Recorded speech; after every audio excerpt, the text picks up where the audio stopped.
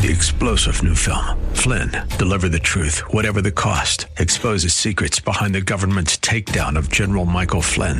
Flynn knew what the intel world had been up to. He ordered the first audit of the use of contractors. This set off alarm bells. He told the truth. He was the most dangerous person for Donald Trump to hire. They had to get rid of Flynn. Flynn, deliver the truth, whatever the cost. Available now. Watch it today. Go to salemnow.com. salemnow.com.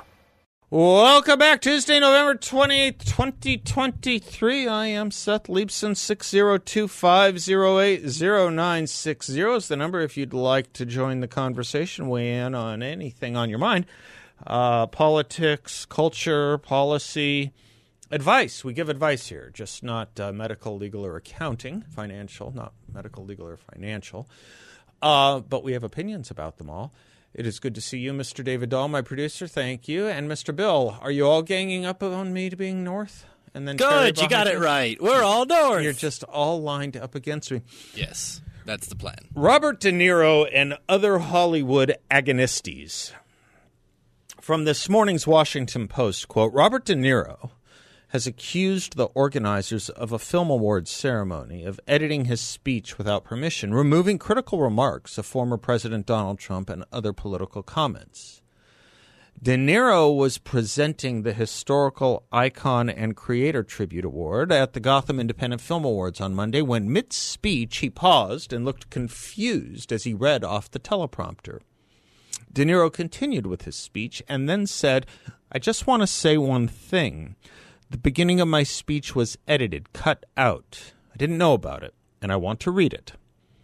The 80-year-old star, who was presenting an honor for the film Killers of the Flower Moon, in which he stars, then reached for his phone and began reading from what appeared to be the original unedited script. History isn't history anymore, De Niro said. Truth is not truth. Even facts are being replaced by alternative facts and driven by conspiracy theories and ugliness. The actor cited changes to Florida's Black History curriculum that require students to be taught that enslaved people developed skills that could be applied for their personal benefit, and added that the entertainment industry isn't immune to this festering disease. Close quote. Well, to start with the easiest part first, we know something of those Florida education standards. We had the author of them, Bill Allen, on this show. He's an old graduate school professor of mine, a black man, a former chairman of the Commission on Civil Rights. Let us recall the whole dust-up.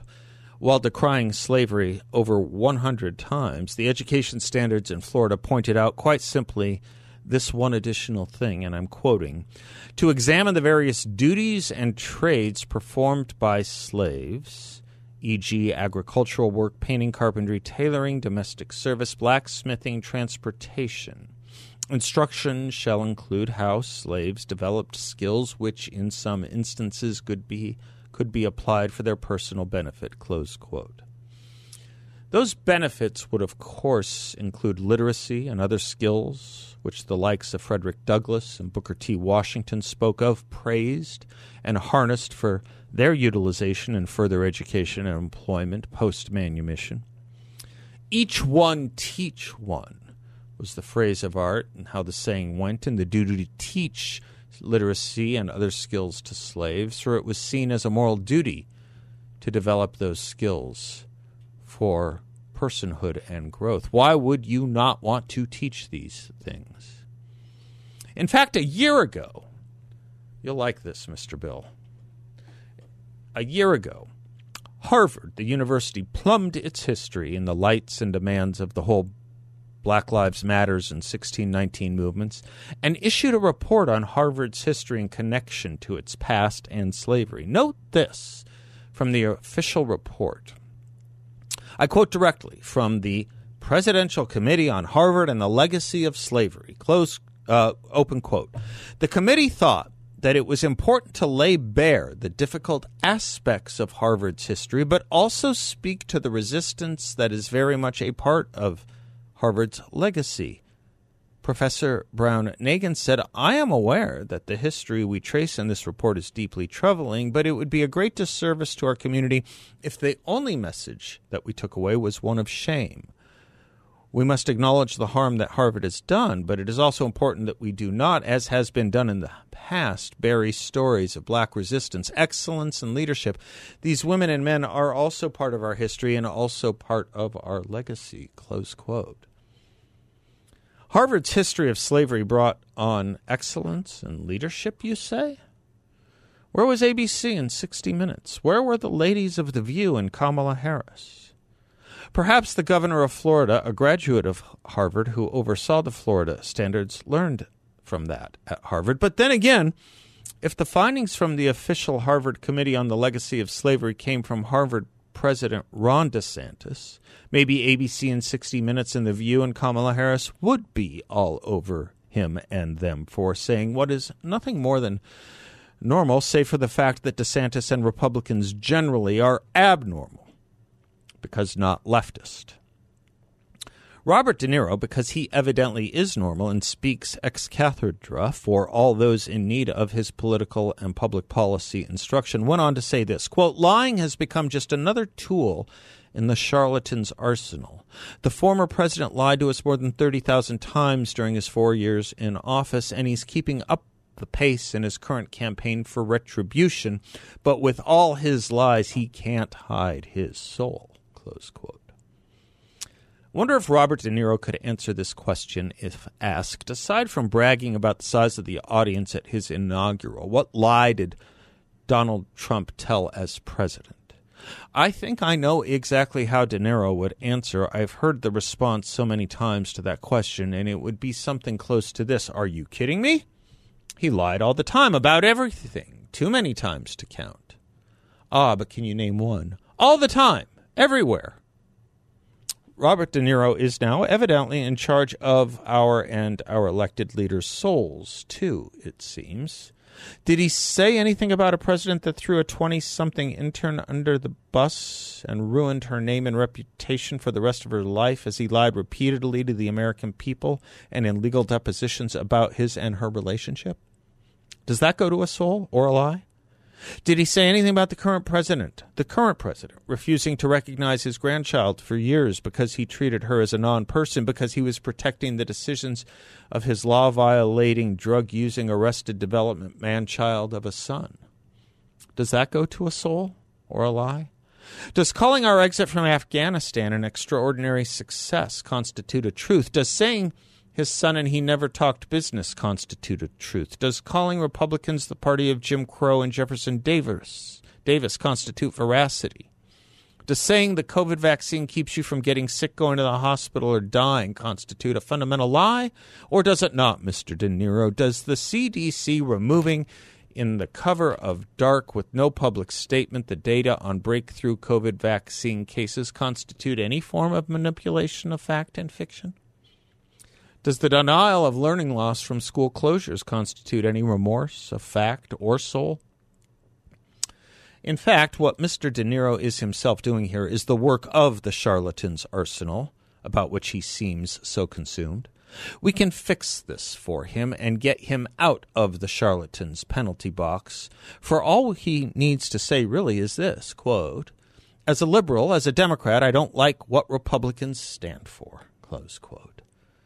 That is all he is communicating, after all, though he summons a moral superiority that he thinks we should all know from him, not of him, but from him.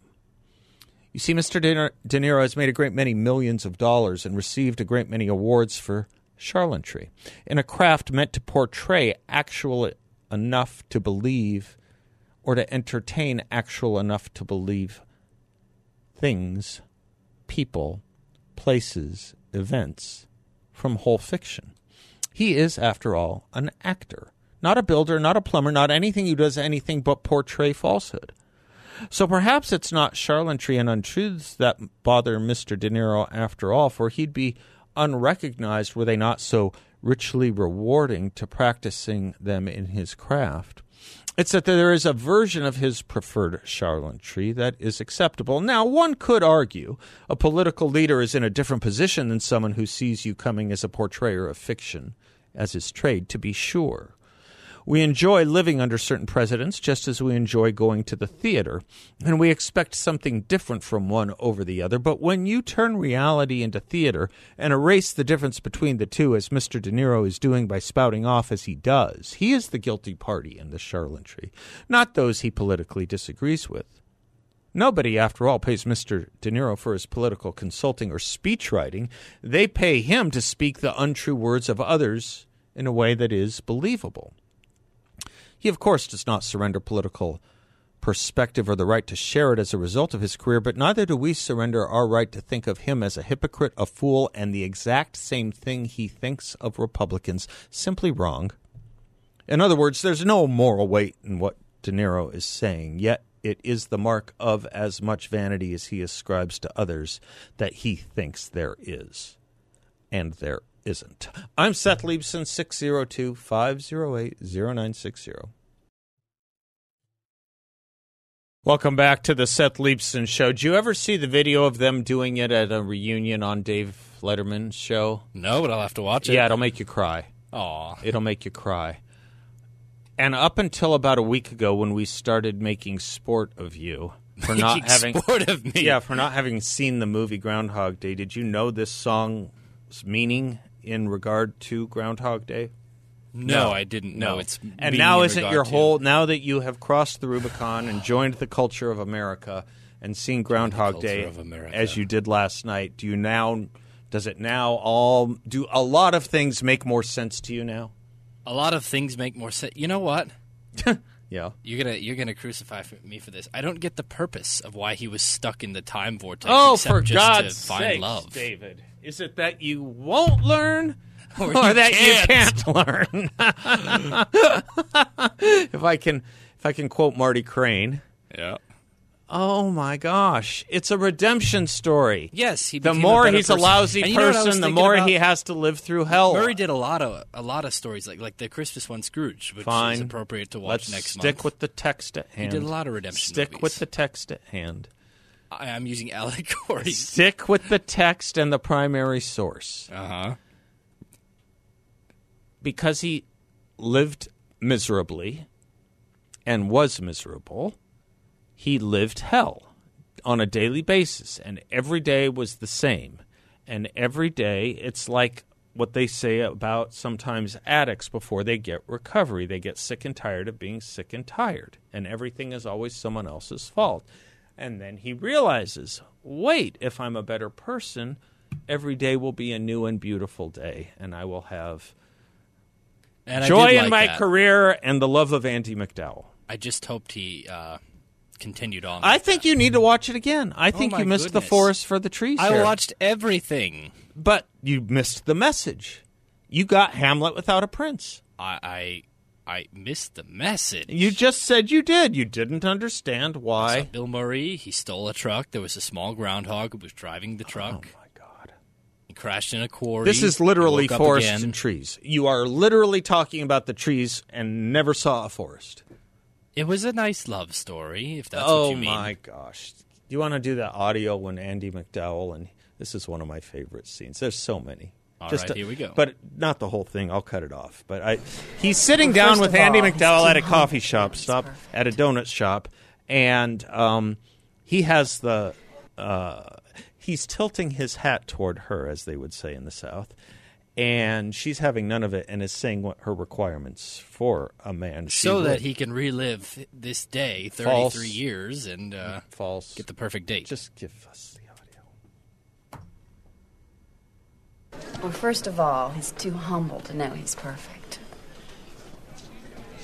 That's me. He's intelligent, supportive, funny. Intelligent, supportive, funny. Me. He's romantic and courageous. Me also. He's got a good body, but he doesn't have to look in the mirror every 2 minutes. I have a great body, that's and enough. sometimes I go months. That's without- enough. without Me looking in also. a mirror. Let's use "me also" as a new phrase around here. Me also. You know what? As I was watching that movie, his variety of humor reminded me a lot of yours. So Oh, I it don't know did? if that's a compliment or not, but it reminded me a lot to be of you. compared to Bill Murray's comedy. Sure. I just hope it's the the woke Bill Murray in that movie and not woke Bill Murray. Right. All right. On a more serious note, you did something very good, by the way. You taught me how to properly fold a flag. You betcha. I didn't know how, and you learned where. Do you remember? No, I never learned how. Where did you learn it? Probably the Boy Scouts when I was little, or they would have been called the Cub Scouts. Yeah, good on you. Yeah. Now tell us about this flag you brought into the office You taught me how to fold. Well, have you ever done something and you've been so just filled with passion and emotion that you just went out and did something on a limb that you probably didn't think about or weren't smart in, setting up, and you just did it, just on a whim. Okay. Well, in my Thanksgiving holiday, I visited my grandmother in a home in California, and in Redlands, California, I visited an antique store that they have down there. And at this antique store, I was going around, and I've been there before because I visited my grandmother before, and of course that means I have to see all of the local antiques and the places that she was at. And while I was there, at the store I'm familiar with, I saw something that I was not familiar with at this store, and that was their treatment of Old Glory. I was so offended by the way that they just had all of these flags scattered and all abouts on a table. And they were crumpled up, some were touching the floor. They didn't respect our standard. And so, out of sort of great emotion for our nation, I picked one up, and I couldn't save all of them. I couldn't afford to save all of them, but I saved them a piece of my mind at the counter. And it was a 48th star flag with bloodstains from World War II, according to the tags that were on there. And granted, it was a little bit more than I wanted to spend at that time, but I did tell them, hey, you guys may not respect the flag, but I sure do, and I know a heck of a lot of other people do, and I think you really need to have them hanging. And they said, well, we had them hanging, and people wanted to touch them and feel them and, examine them when they were buying them. And I said, well, it doesn't matter. Then you need to fold them. And did you teach them how to fold them? Well, it was closing time, and I left them more with a piece of my mouth than the instructions on how to. But you saved this one. Yes, I saved this one. And a 48-star flag. It's a 48-star flag. Do you know the colloquial nickname for a 48-star flag? I don't. It's an Arizona flag. Oh, right. Because we are state 48. Nice. Mm-hmm. And you know why Hawaii 5-0 is called Hawaii 5-0? Because they're the 50th state. Yes. Yeah, but isn't that also a code name for the extra-governmental organization which Jack Lord belongs to? No, you did a beautiful thing, David. It's a beautiful thing, and God love you for it, and God bless you for it. And I know what you mean when you say you couldn't save them all. I'm sure as the son of a preacher man, you know the story of the boy and the starfish. A boy is on the beach where hundreds of starfish have been swept up by the waves and stranded there to die. I don't think I've And he's walking down the beach, throwing the starfish back in the water one by one so that they can live, so that they can survive. And an older man comes by him, watching him for a minute, and says, what are you doing? And he says, saving starfish. And the old man says, well, you can't possibly save all those starfish. You can't throw all those starfish back in the water. You'd be standing there all night throwing starfish. It won't matter. And the young boy looks around and picks up a starfish as he's about to huck it into the water, and you know what he says? It matters to this one. It matters to this one. Young David, you showed what a good deed, so shines a good deed on an otherwise weary world. Touched you, Mr. Bill, didn't it? And you're hard to touch. Yeah. You softened our heart, Mr. Grinch. We'll be right back. Welcome back to the Seth Leibsohn Show. Every day I wake up realizing it's a day I get to talk to John Dombrowski. I look forward to it. John Dombrowski is the founder and president of Grand Canyon Planning Associates, GrandCanyonPlanning.com. His website, he brings us our culture and economy update. Happy Tuesday, John. How are you, sir? Fantastic. Thank you for the kind words. You were telling us about your store the other day, and young David was just in the previous segment telling us about saving an American flag at an antique store in California. You have American flags up at your Prescott store, don't you? Well, the store's name is Liberty Lane. Yeah, it would be odd if it didn't. You sell Liberty items and Lane items, right? We have a lot of patriotic items up there at the store, and we do have some older flags, I'm sure, somewhere folks. In the store. Check it out. Yes, Liberty as Lane. well as some other seasonable items. Yeah, no, it's a fantastic place. Thank you, John. John, everywhere I look on the financial pages and on the financial websites, we lost a big one today, huh? An icon, Charlie Munger. Yeah, and talk to us about this. Warren Buffett's, not only Warren Buffett's friend, but his right-hand man. Yep. The two, of course, were together for many, many years, and it's very interesting. You know, he joined, I believe it was back in the 70s or so that he joined up with the Oracle of Omaha, and they've done a tremendous job over the years between Buffett and Munger. And it's interesting, they talk about his net worth. He was a billionaire in his own right? He a couple $1 billion of net worth. But they, of course, say that pales compared to Warren Buffett, who has more than $100 billion of net worth. So, but they were very, very good friends, apparently very good. The philosophy was, in the eyes of Munger, is to buy good companies, but buy them at a discount, right? Yeah. So, and that's, what we call value investing, and that's a common theme and a common plan that many people utilize, as we do, and there are funds that seek value that we use as well as part of a portfolio for our clients. But that's the basic principle. And over time, over years, that has obviously done very well for them. So something for people to consider. Right? Kind of a you don't fun want to pay local, too much. Kind of a fun local element or angle on this. I only learned a couple months ago. Anyone who goes east of the Mississippi knows that there's no such thing as See's candies, and we love them here. Mm-hmm. I only learned a couple months ago that Berkshire Hathaway, Warren Buffett owned See's candies. Yep. I only learned today that was because of Munger's genius, who persuaded him as early as the early 1970s to buy it, and it has produced billions of dollars for Berkshire Hathaway. It was a pretty good investment. And See's candy. That's what his philosophy was, right? Buying companies that had potential, but they were just undervalued. So it was an interesting time for both of them, and they've done extremely well, as I mentioned. And you certainly have to you got to take your hat off to him.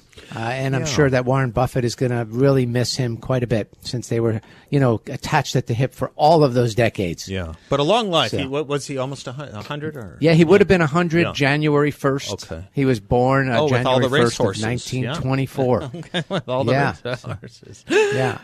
You think about that. Go ahead. Yeah, go ahead. Yeah, no, I'm just saying it's an interesting life that he's led. He was an attorney. He graduated from Harvard, and he had a very, very fulfilling life.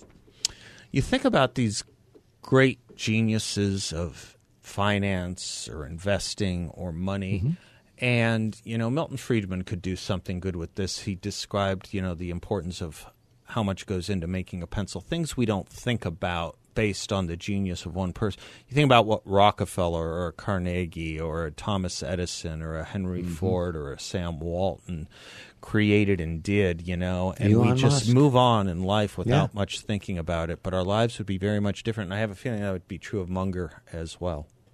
I would agree, and we're going to probably be talking about this, at some point when, the second half of this group passes away, and it's going to be it'll be a loss for the industry. Yeah, of course. I'd put Steve Jobs in that category, by the way, too. Yeah, Steve. Yeah, you bet. I think I would. Steve Jobs was another one, and for Apple. Yeah. And then you have Microsoft, of course. Now we've got Elon Musk. Yep. You've got some of the new ones with NVIDIA. Yep. Right. Absolutely. So there are things happening out there, and we're going to realize that over, maybe the next 5-10 years, that we're going to look back and go, wow, this changed a lot of things in our life. Made it easier. Maybe some will be a little bit scared of. Well, we'll see. But all great history is biography, and good to memorialize this. Well, thank you, JD. You betcha. Again, folks can go to our website, GrandCanyonPlanning.com, request an appointment there with me. Securities and advisory services offered through Creative One Securities LLC, a member of FINRA Incipit, an investment advisor. Grand Canyon Planning Associates LLC and Creative One Securities LLC are not affiliated. Nailed it. Thank you, sir. Boy, what a voice, what a tragedy, what an early lost life, Keith Whitley. Welcome back to the Seth Leibsohn Show. John is from Peoria and is on the line. Hello, John. Hi, Seth. How are you, buddy? How are you? I'm doing pretty good. I went to the dermatologist and I wore my 9-line Stand with Israel T-shirt. Oh, wow. Okay. I got a thumbs up from one lady that was coming out of the doctor's office. Well, I hope you got a thumbs up from the dermatologist, too. Well, he didn't see it because I was already... I meant on your other layers, like your epidermal layers. Yeah. Okay. All right. No, I don't have any tattoos. Tattoos. All right. Yeah. All right. So forgive me 2 seconds because I'm going to be paying for my In-N-Out burger here. So hold on for 2. Fine. Thank you. Let me put you on hold, and we'll come back.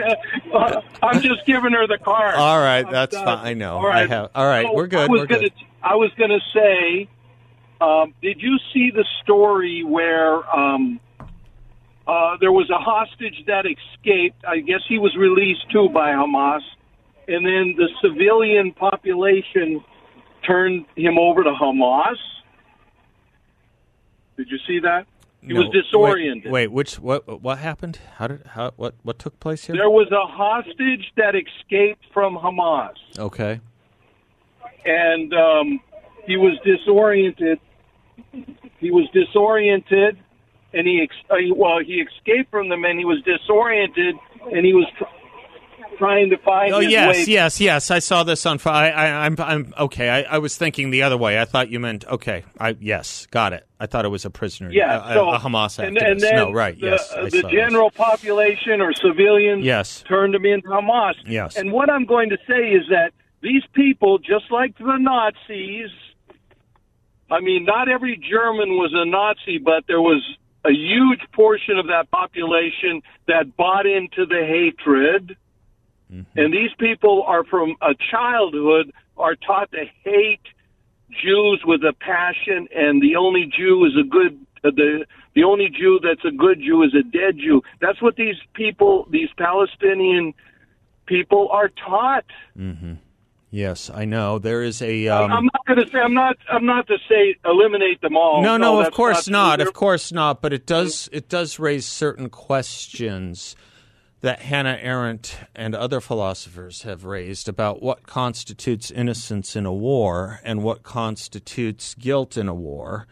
And William Buckley was doing this on television. Did you see this, young David? We were watching some old William Buckley works, and he was talking about actions in a just war. If Ivan is carrying the plane with the nuclear weapon to attack the United States, is he a justifiable target? Most people would say yes. What about the person who gives the orders? Most people would say yes. What about the person who runs the factory that mines the whatever it is you put in a nuclear weapon, that builds that weapon, knowing what that weapon will be used for? These questions continue on downward. There is polling on this, not only the election of 2006, of course, in Gaza, but a brand new poll out from the Arab World for Research and Development that was taken on November 14th, 2023, and they surveyed. This is a respected Arab polling research firm. They surveyed men and women, people from both the West Bank and Gaza, Palestinians from both the West Bank and Gaza, on their levels of support for what happened on October 7th, and then various ancillary questions from there. In both cases, interestingly, in some cases higher in the West Bank, which isn't Gaza, than in Gaza, overwhelming 65, 70, 75% support for what took place on October 7th.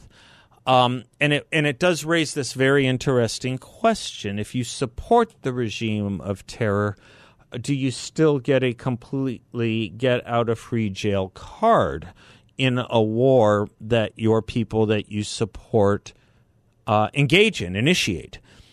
And it's obviously a question that has dominated all kinds of philosophical debates for years.